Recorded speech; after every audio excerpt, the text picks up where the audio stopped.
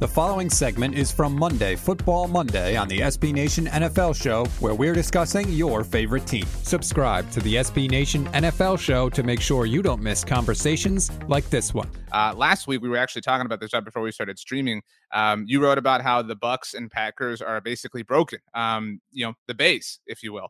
And so they're both down and out, and goodness gracious, down and out, especially after Sunday. The Green Bay Packers falling to the Washington Commanders 23-21. And of course, the Buccaneers falling to the Carolina Panthers. I think that one was just a little bit more surprising, certainly because of the score, 21-3. I will tell you, JP, that Mike McCarthy has more wins with the Dallas Cowboys since last season started than Matt LaFleur does with the Green Bay Packers, just because I'm obligated to. But your thoughts on how broken they are, who's more broken, how high the levels of panic should be in each particular bay?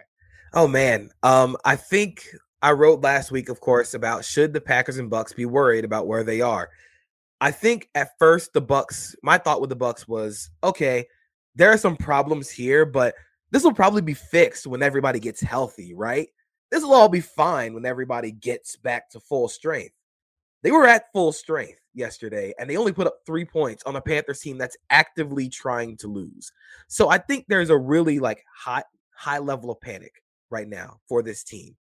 I think the offense just looks all out of sorts. Just mistakes from Chris Godwin, mistakes from the offensive line that was supposed to be one of the strengths of this team. Even though Ali Marpet was lost to retirement, Ryan Jensen's out for the season.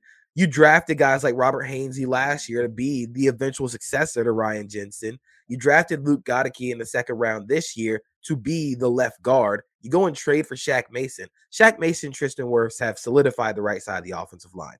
That's fine. But if you have 3 bad spots on the offensive line, especially with Tom Brady at this age right now, at 45, where he was never going to make people miss in the pocket, but especially now, he is old man. So he's not going to be able to make anybody miss if there's a free rusher coming in. But it's just been really, really weird seeing this offense kind of operate, because I think they want to try and continue to run the ball effectively out of heavier personnel, but they just can't do that. I think they're near the bottom of the league in rushing EPA, in 12 personnel, 13 personnel, and they used to be one of the best teams in the league at it. And I think a more underrated part of this Bucs season in terms of who they've missed is they've missed Gronk a lot. Because Gronk was essentially an extra offensive lineman in the run game, and he was also a safety blanket in the middle of the field when everything started to break down.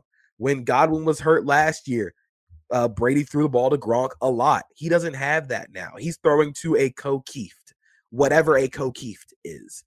But it's just looked really bad for the Bucs, especially because it looks like they're trying so hard to continue with this identity of they're going to run at you. They're going to force the issue. They're going to create these problems for you going forward. All the runs are attacking you vertically, and then Brady will throw the end breakers. Brady will throw the ball deep down the field, but he just can't do that now because there's a lot of pressure because the offensive line hasn't played well. They can't run the ball, so they're giving a tell every time they're in 12 personnel and under center, and Brady hasn't played that great this year.